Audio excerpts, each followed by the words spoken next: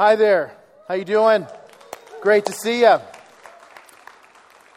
About 2 weeks ago, I was going to California for a conference that I was speaking at. I spoke 3 times at this conference in Los Angeles, and I almost didn't make it. And the reason I almost didn't make it is because I missed my flight. First time in my life I've ever missed a flight in my life.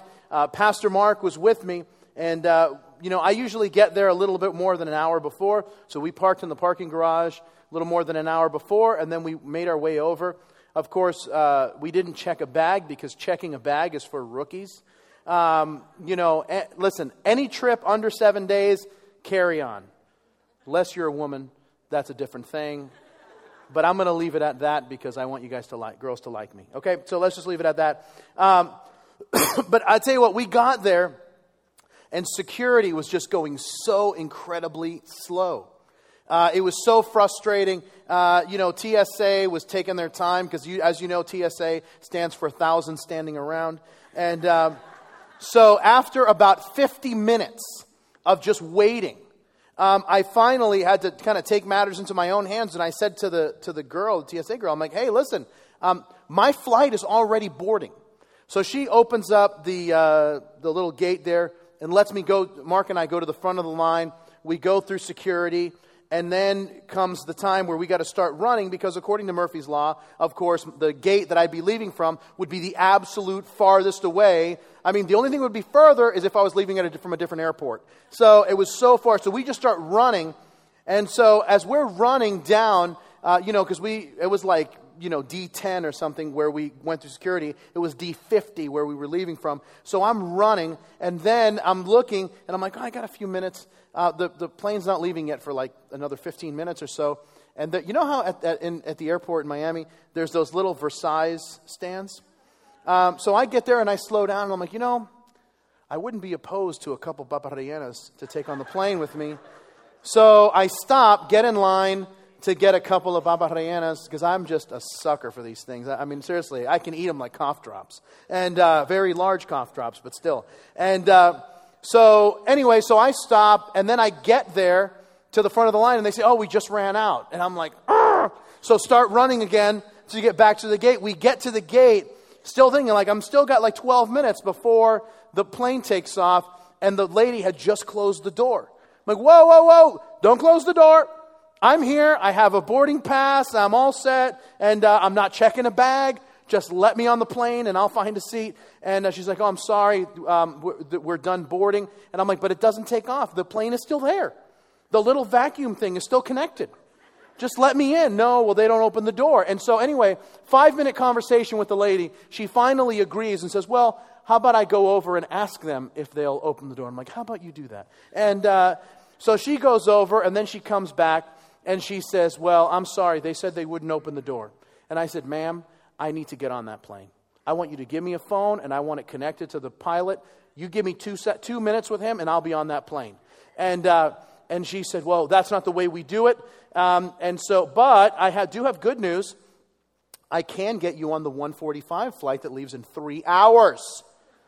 And I'm like, come on. Anyway, so I said, anyway, she said no. And then I said, listen, why didn't you call us on the loudspeaker? You knew you were missing 2 people.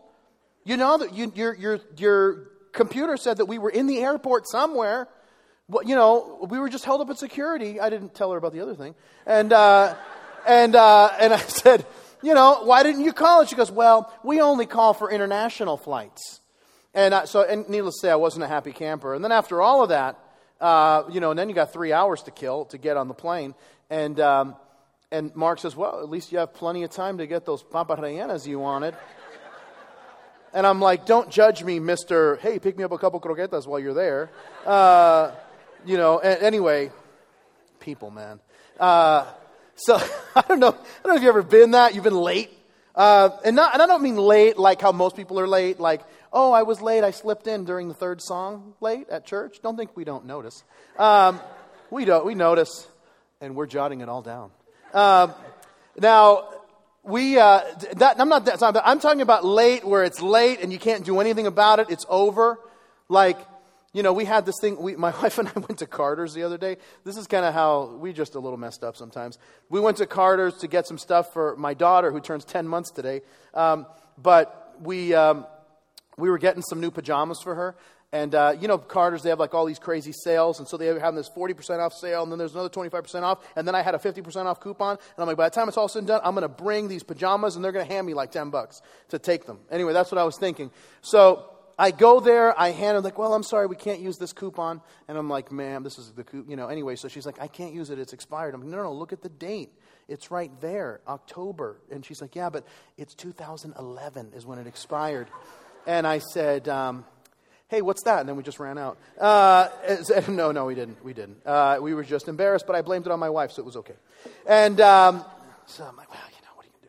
And but you have that. You kind of like, you miss something that you wanted to be at. Maybe it's a meeting, and you overslept. You're like, oh, I can't believe that. I missed this meeting. Maybe it was an event with your kids that they were performing in, and then you missed it for whatever reason. It's the worst feeling. And there's nobody that's going to be calling on the loudspeaker to yell your name to get you there, because apparently that's only for international flights. But here's the thing: in spiritual life, it's different. In spiritual life, there is a loudspeaker. There is someone that's kind of banging the gong, that's ringing the bell, somebody that's challenging us, and that's you and me. You see, we're the ones that are sounding the alarm. We're the ones that are letting people know that Jesus is coming back. And that we want every person possible to get in before the door closes. And the Apostle Paul, as he closes out the book of 1 Thessalonians, he's going to close with some challenges. Not for everybody else, but for you and me, those of us who are Christians, those of us who love the Lord, those of us who are looking forward to His return. And He's going to be challenging us and sharing with us and letting us know, hey, this is the way we need to live if we really believe that He's coming back. This is the way that we need to act if we really believe He's coming back. This is the way we need to interact with people if we really believe that He's coming back. So I'm going to invite you to turn with me to the book of 1 Thessalonians chapter 5 as we read the last few verses of this epistle together. So open your Bibles there, iPhone app, whatever you got, scroll, whatever you brought. Just open it up, 1 Thessalonians 5. Here's where we're going to begin in verse 12. And we urge you, brethren, to recognize those who labor among you and are over you in the Lord and admonish you, and to esteem them very highly in love for their work's sake.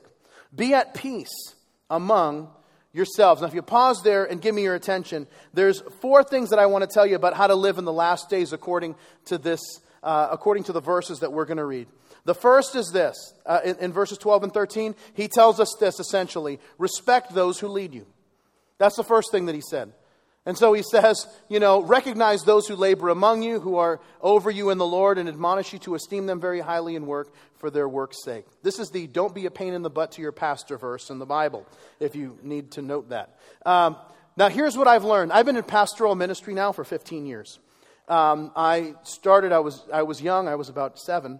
Now that I'm 22.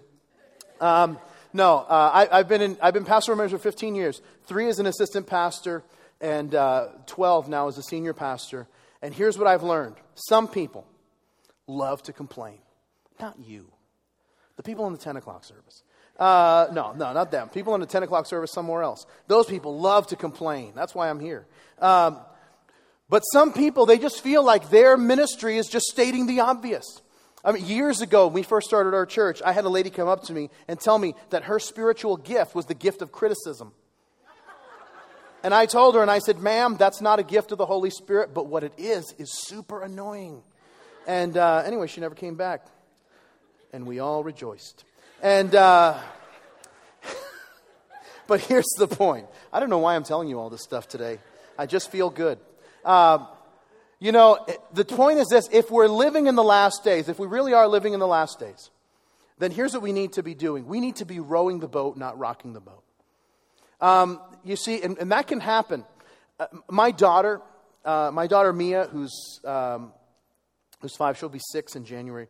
She is turning into this amazing young woman who loves God. I mean, I couldn't be prouder of her. She prays and I cry. I mean, it's it's amazing to me. She has this depth in her relationship with God that it just shocks me and just blows me away for just a 5-year-old. And but it wasn't always like this. I mean, it used to be that Mia would make us cry for all different reasons. And because of the hard time that she would give us. And so like the first 3 years of her life was just pretty much, from 0 to 3 was just like one long fight to get her to do anything. And, and so I remember one time that we wanted Mia to sit so we could have dinner. And she said no, she wanted to play. And we're like, come on, just please sit so we can play, so we sit so we can eat. And she didn't want to, so Carrie picks her up and sits her on the chair in this little kind of chair deal that she had. And so she's about 2.5 at the time. And so she tells her mom, she says, Mommy, I'm sitting, but I'm still playing on the inside. And that pretty much summarizes 0 to 3 of Mia's life. But this is how many Christians are with leadership in the church. And, one of the things that I do, and I don't talk about it a lot, but one of the things that I do besides being the pastor here to you is I spend a lot of time being a pastor to pastors and ministering to pastors. And I can tell you this, that pastors are really doing the very best they can. But pastors, I believe, do best when they know that God's people are behind them. When all of us together are doing what we're supposed to be doing. You see, that's the thing that, to me, I think is so important. Because when we get it wrong, you see, sometimes we can come into the church, and here's what we start to think, is that the church is a dispenser of religious goods and services. And so we come in, and then I'm just, I go to Costco for all of my bulk needs, and then I come to church for all of my religious needs. And so it's like, well, then I just kind of want something that meets the religious needs that I have. And if it's not quite to my liking, then I'll just go to wherever there's another show in town, and I'll do that. And listen, and if we think that, we're actually going to miss it. You see, the church is not the dispenser of religious goods and services. The church is the movement of God. It's this one institution that Jesus established before ascending to heaven. And it's where we're on the mission of God. And listen, we don't get to place orders for the program that we want. We have to get involved in God's program of reaching the world. And listen, that's one of the things that I love so much about Calvary. Can I just tell you that? If I can just brag on you guys for just a moment. That's one of the things that I love about this church so much is that, this isn't a place where the pastor has to get shot out of a cannon every week or there's all this crazy stuff has to happen. That's not why you guys keep showing up here. You guys show up because we have worship that's passionate and we just teach the Bible. And that's what gets you excited and fired up. And you hear about what we're teaching. I want to be there. I want to grow. I want my friends who don't know Jesus to come to know Him. And that's the thing that gets you fired up. And listen, do you know that it makes being your pastor an absolute joy? And it really is. And from the bottom of my heart, it really is a joy to be your pastor. And I love what the Bible says in Hebrews 13 along the same lines. It says, remember those who rule over you, who have spoken the word of God to you, whose faith follow, considering the outcome of their conduct. You see, what's the result of this? And here's why Paul says all of this.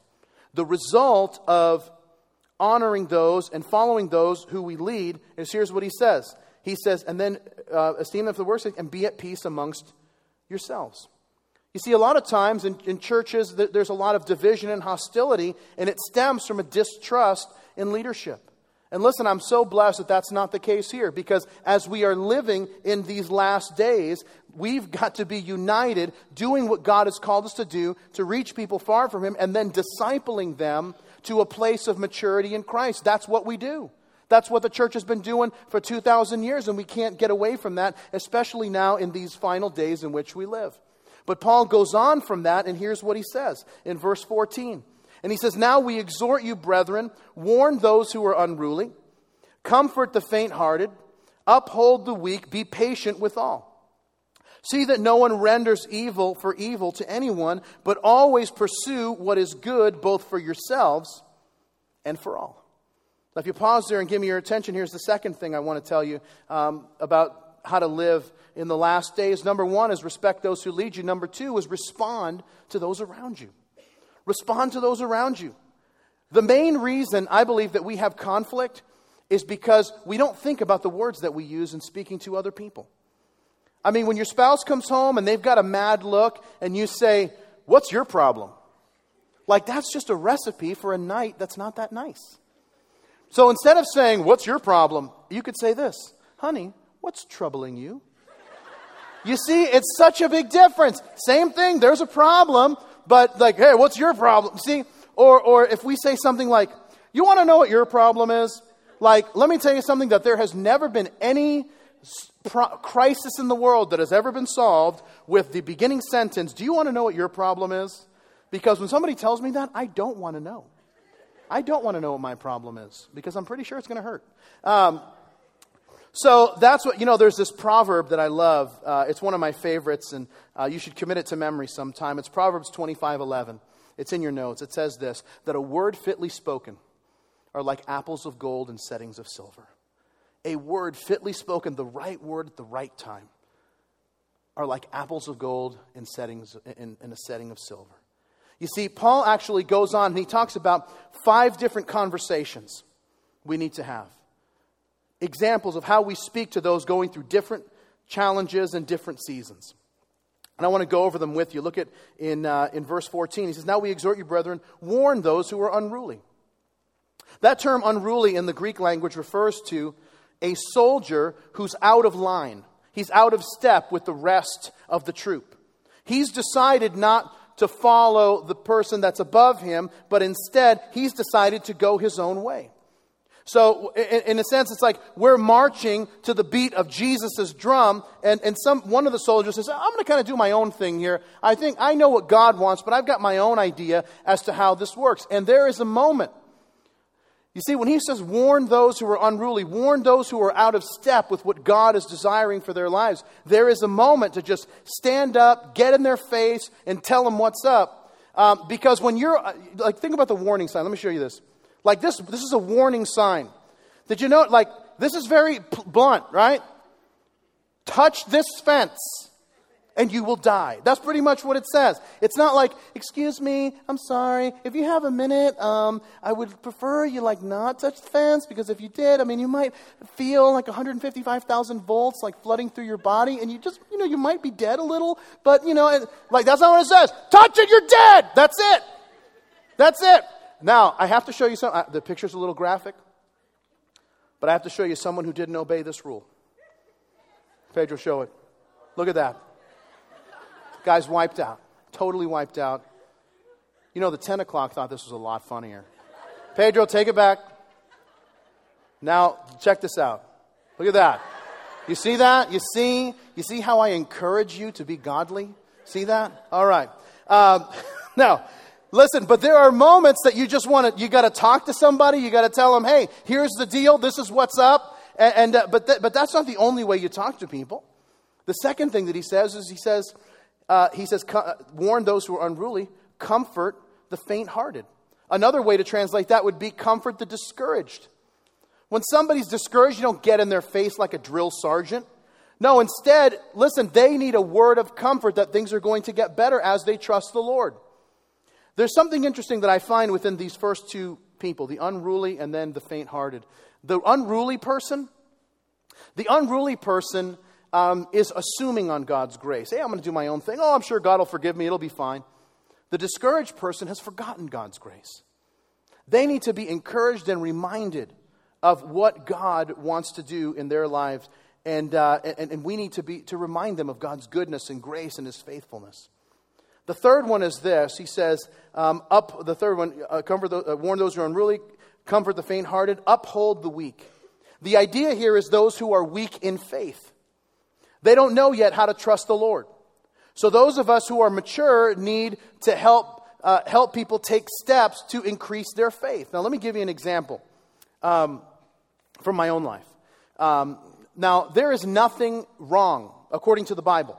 There is nothing wrong with a person going out to dinner with their spouse and ordering a glass of wine. And, so you go home, you have a beer. That's not a big deal, okay? Bible doesn't say anything about that. Bible says plenty about people who get drunk and the sin of drunkenness.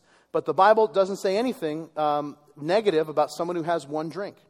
In fact, in the book of 1 Timothy, the Apostle Paul would tell young Timothy as he's having some stomach problems, he says, hey, don't just drink water, but drink a little bit of wine because it's going to help you with the infirmities that you have.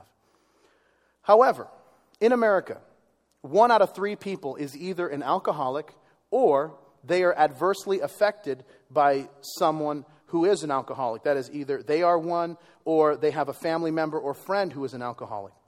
And so, while the Bible would give us the freedom to have that drink, my personal conviction is I've chosen not to drink. Because when my wife and I go out to dinner, I mean, we see people from church all the time, or people who've read one of my books or whatever, and it's just how it is. I mean, I was at Epcot on Friday and I'm in Germany, and hey, Pastor Bob, like, what's up, dude? And it's just kind of the way it is. And so we see people from church that recognize us or whatever. Could you imagine how awkward it is? I'm sitting in a restaurant and I'm like slamming back a Dos Equis as a guy walks up. Pastor Bob? Like, what do I say to the guy? Stay thirsty, my friends. I don't know. I guess that's all you could say to him. But see, some things aren't in the notes. But here's the thing. It's not that having one beer is wrong. But it's that, and once again, in my life, it has the potential to stumble so many people, so I just choose not to do it. Why? Because I'm trying to uphold those who are weak and help them mature in the faith, because the last thing that I want to do is put something in front of them that's going to stumble them as they're taking their first few steps with God. You see, the Bible would say it this way in Romans chapter 14, for the kingdom of God is not eating and drinking, but righteousness and peace and joy in the Holy Spirit. Number 4, he would say this is in verse 14, be patient with all. I like the old King James rendering of that, where he says, be long-suffering with all. And you say, what's long-suffering? You ever been to the DMV? That's long-suffering. It goes on for a long time, and you're suffering the whole time. That's pretty much it. But the idea is having a long fuse before you get mad. In James chapter 1, James would write, so then, my beloved brethren, let every man be swift to hear, slow to speak, and slow to wrath. For the wrath of man does not produce the righteousness of God. And then lastly, he says, see that no one renders evil for evil in verse 15. You see, when God established the whole eye for an eye thing in the Old Testament, sometimes we look at that and we say, well, why would God establish that it's just eye for an eye? Because he understands human nature. If someone walks up to you and just like pokes out your eye, what are you going to want to do? I'm going to take out both of your eyes. In fact, I'm going to chop your head off. How about that? And then I'm going to show you your body that's been decapitated. Now, that's because we're a bit extreme, right? And because we don't go like, you do something to me, I'm going to do double. That's just human nature, to want to revenge. And see, the problem with revenge is that it doesn't ever bring about the outcome that we want. Revenge is a lot like eating cotton candy. Where it is. You ever been hungry and you just have this huge thing of cotton candy and you just start eating it and it just disappears? And it's like, no. And you could buy a cotton candy thing that's bigger than your head and eat it, and you know what? And it doesn't satisfy what you're feeling. And the same thing is true with revenge.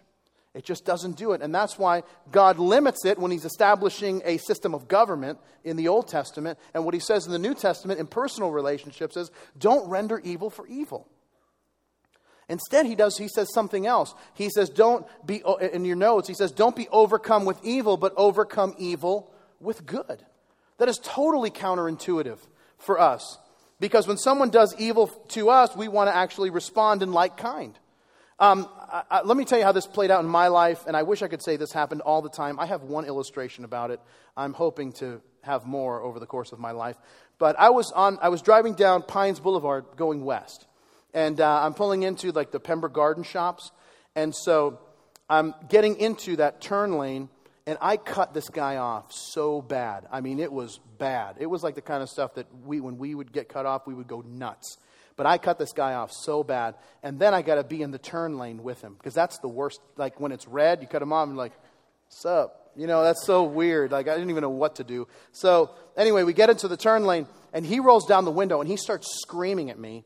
And so I decide to roll down my window. I don't know why I do this. I don't have one of these. I actually have a button, but this doesn't really have the effect. So anyway, I hit the little button. And so the window comes down, and he's just going crazy. And then he said something about my mom, I think, and a few other things that I can't repeat in church. And so anyway, and I was at fault. I really cut him off. But the guy was saying something. He was saying some things that really upset me. And by the way, just for the record, I totally could have taken him. FYI. That's just a little aside. I totally could have taken him. All right?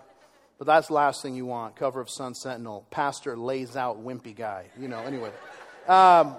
So anyway, but I get, the window comes down. He's yelling at me. And I said, dude, you're totally right. I'm sorry. What were you thinking? This and that, expletive. And I'm like, you're absolutely right. I'm really sorry. And then he kind of steps back and then he starts yelling at me again. And I'm like, dude, you're absolutely right. I'm really sorry. And anyway, after the third time, he realized I wasn't going to retaliate. And he's like, and then, all right, drive safe and have a nice night. I kid you not. Drive safe and have a nice night. And I'm like, you too. And then we were buddies after that. And we shared a beer. No, he had one and I watched. I kid you not. No, we drove off. I kid not. Wow, that could be taken out of context. We just drove off. I'd never seen him again, ever. But it's the power of overcoming evil with good. And that's the point. That's why Paul goes on. Look at what he says. He's going to give 3 short statements, and starting in verse 16, that are just so powerful. In verse 16, rejoice always, pray without ceasing, in everything give thanks, for this is the will of God in Christ Jesus for you. Here's the third point, how to live in the last days. React wisely to circumstances. React wisely. You see, when he says rejoice always, isn't that tough? Especially when things happen that you wish wouldn't happen, or you got to do stuff that you don't want to do, and you're like, man, how do I do this with a good attitude? Last Sunday was my birthday, and by the way, if you didn't know, it's okay. I'm still accepting gifts. It's okay. It's okay. It's okay. Anyway, so I don't know what's up with me today. But anyway, so my kids, I get home from church, and my kids threw me a surprise party, which wasn't really much of a surprise because they told me about it before. They're like, Bobby, you're going to love your birthday. And then Mia says, I hope someone throws a surprise party for me someday. And, I have these amazing deductive skills, anyway. So the point is that there's food and there's cake and there's fun. And then after all of that, I sat down. I really wanted to watch the Patriots game. I grew up in Boston. I'm a big Patriots fan. Now, listen, I know. Okay? I understand that you guys like another team, and I'm sorry that they're bad. Okay? And I'm sorry that they've been bad for a long time. But don't hate because my team is good. All right? So let's just leave it at that. Because I felt a little resistance right there. But I just want you to know, I feel your pain. My team was bad once. I mean, it's been a long time since they were bad. But I know we lose games every once in a while. There was that one season we didn't lose any games. But, anyway, the whole point is that we've lost before. And it's horrible for that 1 week. Anyway, all right, let's move on. So the point is that I'm from Boston. I really wanted to watch the Patriots game. So I never get to watch them because I've always got something going on, but it's my birthday and everything's gone on. And now I'm going to turn this on at 4 o'clock. They're playing the Jets. And we're like, let's do this. So anyway, my wife starts talking to my brother-in-law. And she starts telling him, I need to find a handyman. And now, you would think that I would find that insulting. I don't find that insulting at all. That's because when things break in my house, I just leave them alone. Because I don't want to break them more. Because that's how it works. Anyway, because usually, like one time I decided I was going to install a light fixture, and I almost blew up the house. So I just said, you know what, I'm retiring, okay, from that. So anyway, so my brother-in-law he's like, Carrie, I'm insulted. Now my brother-in-law he is an electrical contractor. You give this guy like 3 washers, a roll of duct tape, and a screwdriver, and he will build you a house. Anyway, you give that stuff to me, and I will tape myself. You know what I mean? It just is not going to work. So my brother-in-law says, well, what do you want me to do? And I'll do it. And so she says, well, Carrie says, the kids, the front toilet in our house, in the bathroom, it's sliding all around. And so I don't know what happened. And sometimes, the kids, they jump around and all that. But the thing is just moving around like this. And so like there's, the 2 screws. And the 2 screws just aren't holding on to anything. And then the person who lived here before us, I've been telling Bob that I want to the guy who lived here before us actually put wood down in the bathroom. And so I've been telling Bob that I want to get rid of it, and we just celebrated 7 years of living in this house, and Bob quite hasn't really gotten to it yet. Do whatever you will with that. And he's like, oh, let me take a look at it. So I'm here just enjoying the football game, and it's going great.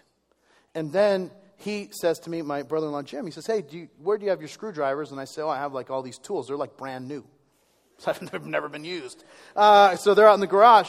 So he comes out, grabs a couple things, and he starts like digging up this wood floor. And Carrie comes over and she says, Bob, maybe you should help him.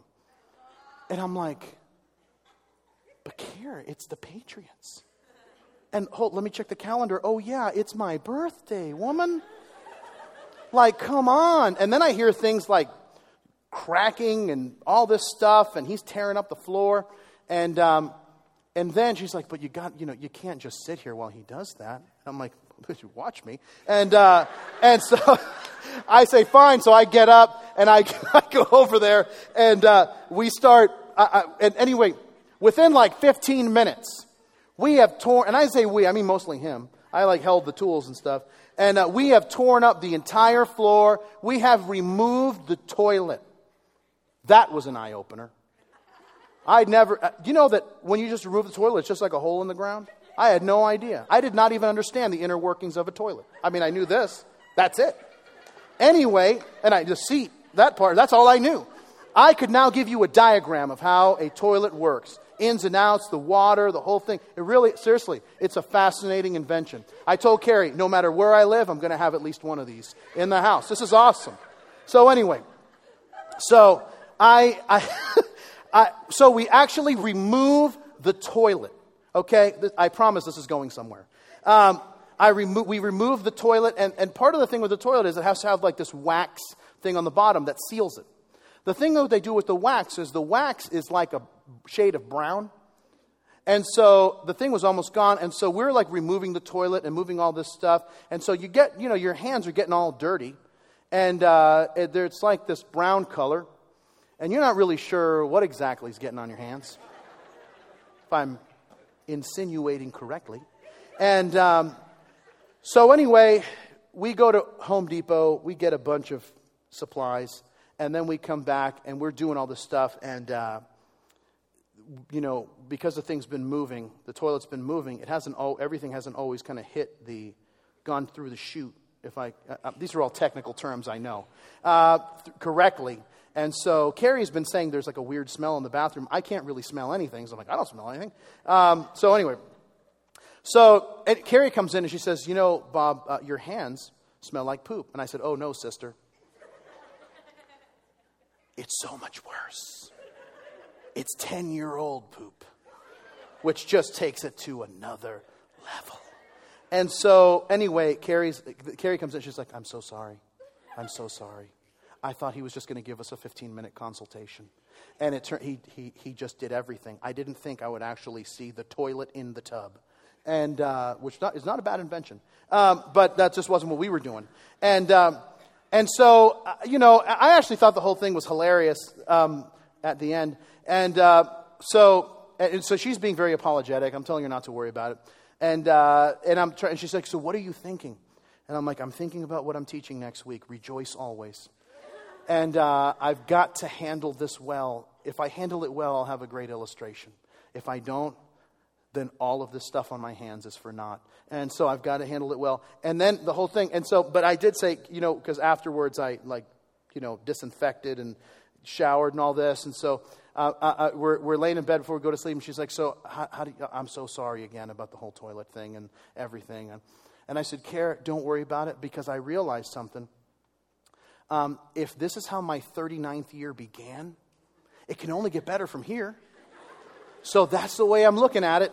And the point is this, like, cleaning sewage, I can promise you, is not at the top of my list, okay? But I just made a decision that I was going to make the best of it, and it actually turned out to be a fairly fun experience. And what Paul is saying is, he's not saying that you should thank God whenever something bad happens.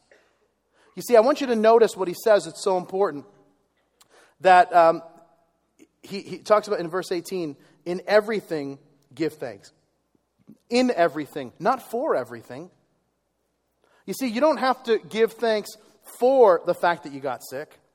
You don't have to give thanks for the fact that the kids aren't doing what you hoped that they would do. You don't have to give thanks for the fact that maybe your marriage isn't where you hoped it would be. You don't have to give thanks for what's happening in your career or whatnot. But here's the thing. But we do have a decision to make that we can give thanks in everything.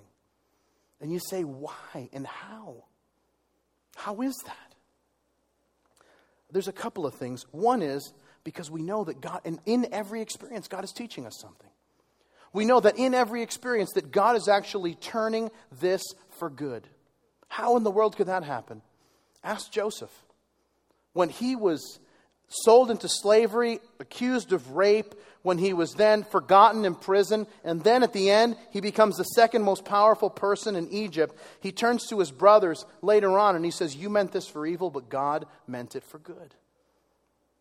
That God knows that all things are working together for good to those who love God and to those who are called according to his purpose.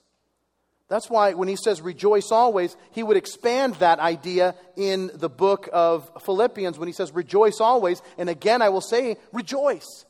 How do you do that? That's why he says pray without ceasing. That word for pray without ceasing in the original language is actually a word picture. And it refers to somebody who has a nagging cough that just won't go away. And you ever have that? You're getting over being sick and you're so, and you're just like, you feel like you're still hacking up a lung even though you're feeling better. And it's just, there's this cough that will not go away. And that's the thing that Paul is saying. Pray like that, where it's just constant. And it just doesn't ever quite end. And by the way, this is why I think sometimes we have this idea of prayer that it's, I'm going to pray and I got to light the candle and I got to stand in such a way and close my eyes and then I've got to fold my hands. And by the way, in the Bible, that's not the picture of most people praying. It's not kneeling, eyes closed, head bowed with their hands folded. It's someone standing with their eyes open, facing up with their arms outstretched. Throughout the Bible, that's the picture of people praying. And so the idea then becomes, one of my favorite characters in the Bible is a guy by the name of Nehemiah, who, if you were with us last fall, we studied through the book of Nehemiah. And the whole idea is this, is that as we, Nehemiah is, the cool thing about Nehemiah is that he wasn't like a prophet or a priest or a pastor. He was just a regular guy. A guy who goes into the field of construction to build this wall. So he's essentially this, general contractor walking in, just having this lifestyle of praying all the time. And so he goes in to a situation, man, I'm going to go before the king. What should I say? And then it'll say this, and then I prayed before the God of heaven. And it's not like the king says, what do you want me to do for you? And he's like, well, give me 45 minutes to pray and fast, and then I'll give you a list. He says, and it's just, what do you want me to do for you? Oh, God, help me to do the right thing and say the right thing in the right way. Okay, here's what I need. And that God was with him. And here's one of the things that I think is important. That prayer, listen, is like breathing. It's like breathing. The more that I inhale the presence of God, the more that I can exhale the Word of God and the wisdom of God when we need it most. Are there moments when it's hard to give thanks? Of course. But I believe that as we just think of prayer more like breathing, where we're just in this constant relationship and this constant flow of inhaling the Spirit of God and exhaling the Word of God and the wisdom of God in our lives, we can know that God is still with us and that He promises to never leave us or forsake us. Well, here's where it ends. Look at verse 19.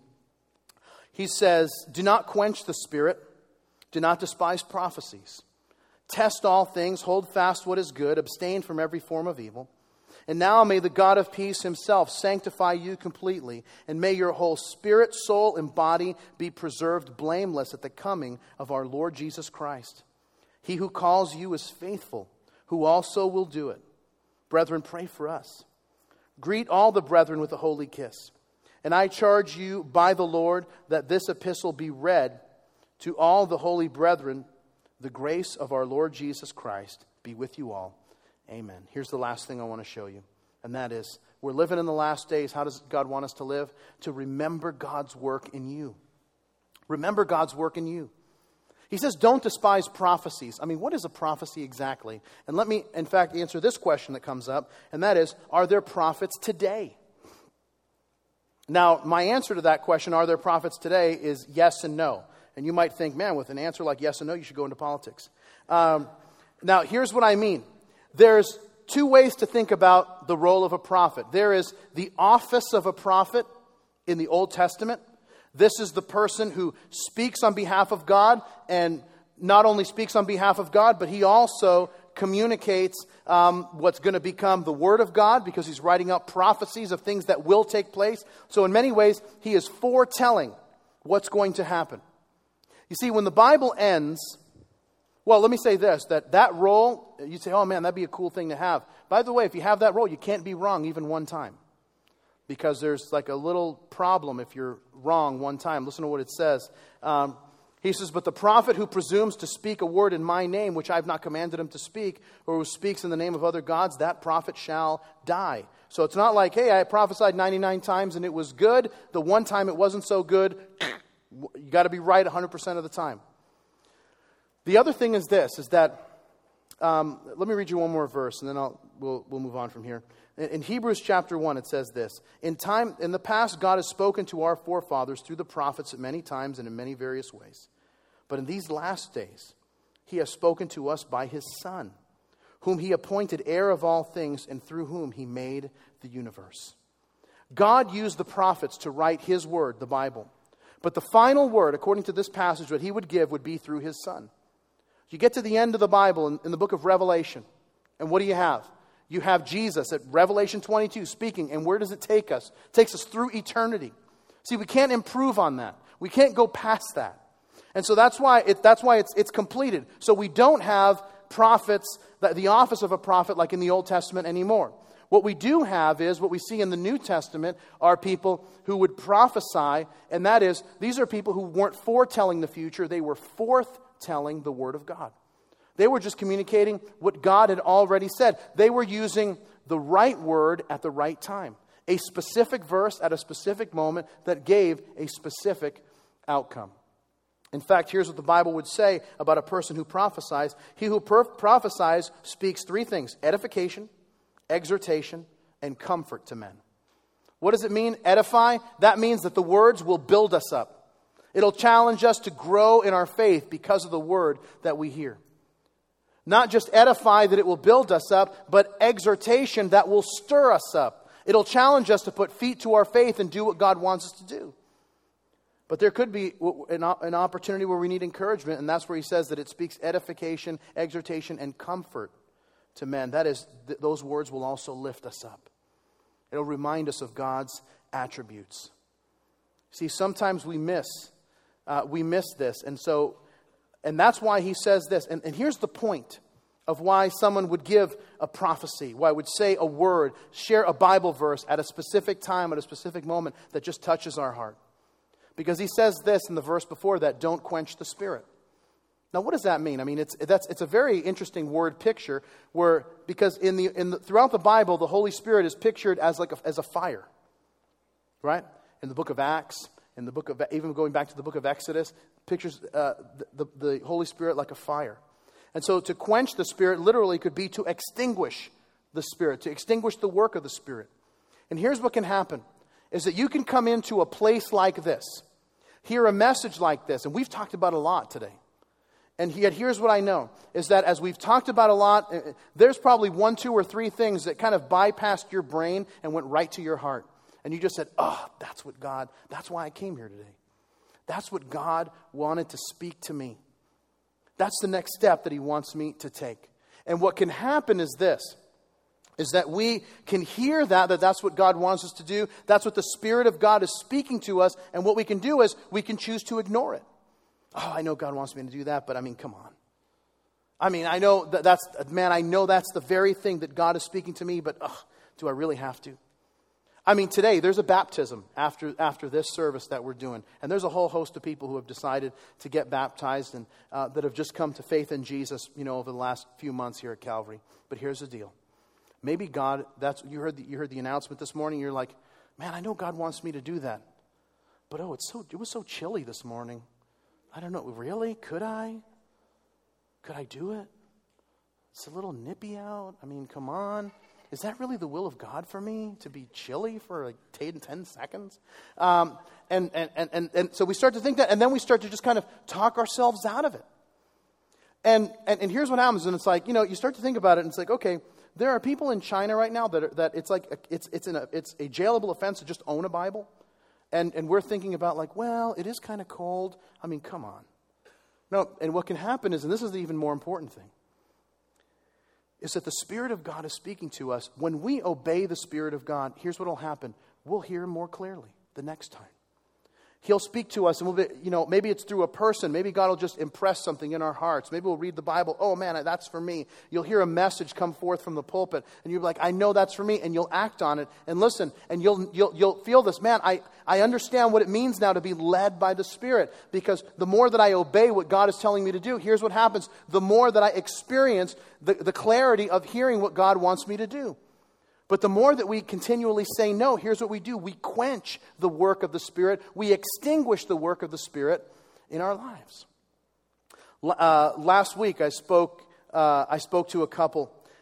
We gave an invitation last week, and those of you that were here, so many people came forward to give their lives to Jesus. It was an amazing thing if you were here.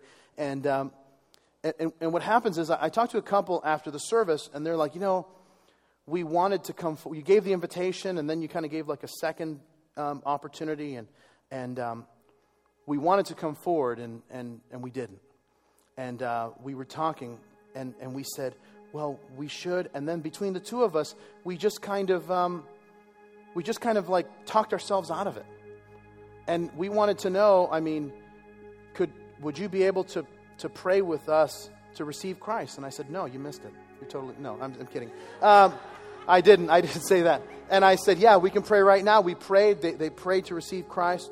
And here's the thing. They, in that very moment, felt this whole thing of we were quenching what God was doing in our lives. And here's the point. That God has been working in you throughout this message. God has been speaking to you, all of us, speaking to us in different ways, challenging us to make some changes, challenging us to let some things go, challenging us to take a step of faith. And for some of us, we wonder, we say, man, for God to lead me and direct me, how does that work? And I know this, that some of us, you've never given your life to Jesus. You've never asked Him to forgive you because, listen, you know what? All of us are sinners. All of us have messed up. We've all made the wrong choice. And God loved us so much, He couldn't bear to leave us in that condition. And so He sent Jesus to die for us. And as Jesus died for us and then rose again, here's what He offers us. He offers us hope, peace, forgiveness, grace, mercy, and a chance to start over. A chance to call God our Father. A chance to go to heaven when we die. But a chance to also have real life while we're here. You see, that's the place where we begin.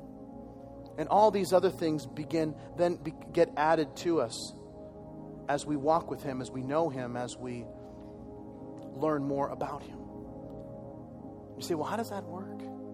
I mean, how can I make a decision to follow Jesus? Here's if I can just share this with you. 20 years ago, my brother shared the gospel with me, my older brother. And he told me this. He said, Robert, I know you. You're one of the biggest screw-ups I've ever met in my life.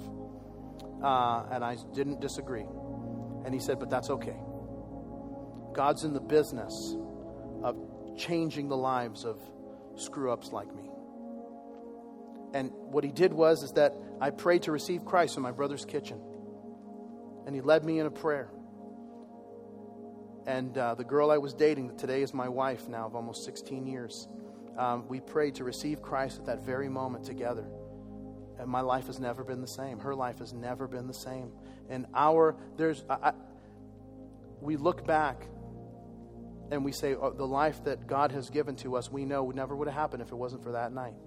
That we heard the Spirit of God speaking to us, leading us, saying, we heard the gospel that Jesus died for us, the invitation to come to know Him, and we didn't know the words at that time, but what we didn't want to do was quench what God was doing in us. That He was speaking to us in that moment to come to know Him, that was the first order of business. And here's what I know. Many of us are here, and that's the first order of business for us. That God wants to do an amazing work in your life. But this is where it begins. In praying, inviting Jesus to come into your life, asking Him to forgive you of all of your sins, to put your life on a brand new path as a child of His. I want to give you that opportunity. Let's pray together if we can. And Lord, thank you for how much you love us, that you would send your Son to die for us. And so, Lord, I ask and pray that there are probably many in this room who've never made that decision, who would say, where do I even begin? God, may this be the day that they experience your love, your grace and forgiveness so tangibly that they would know you began to do a work in them. Listen, with every head bowed, with every eye closed as we're praying together, maybe you're in a place where you say, Pastor Bob, I want you to pray for me. I want to invite Jesus to come into my life. I want to make that decision. And so as we're praying together with every head bowed and eye closed, here's what I want to do. I want to pray for you. And you say, I want to make that decision. I'm just going to invite you to lift a hand so I can pray for you. So we can see God do an amazing work in your life. See a hand in the back. God bless you.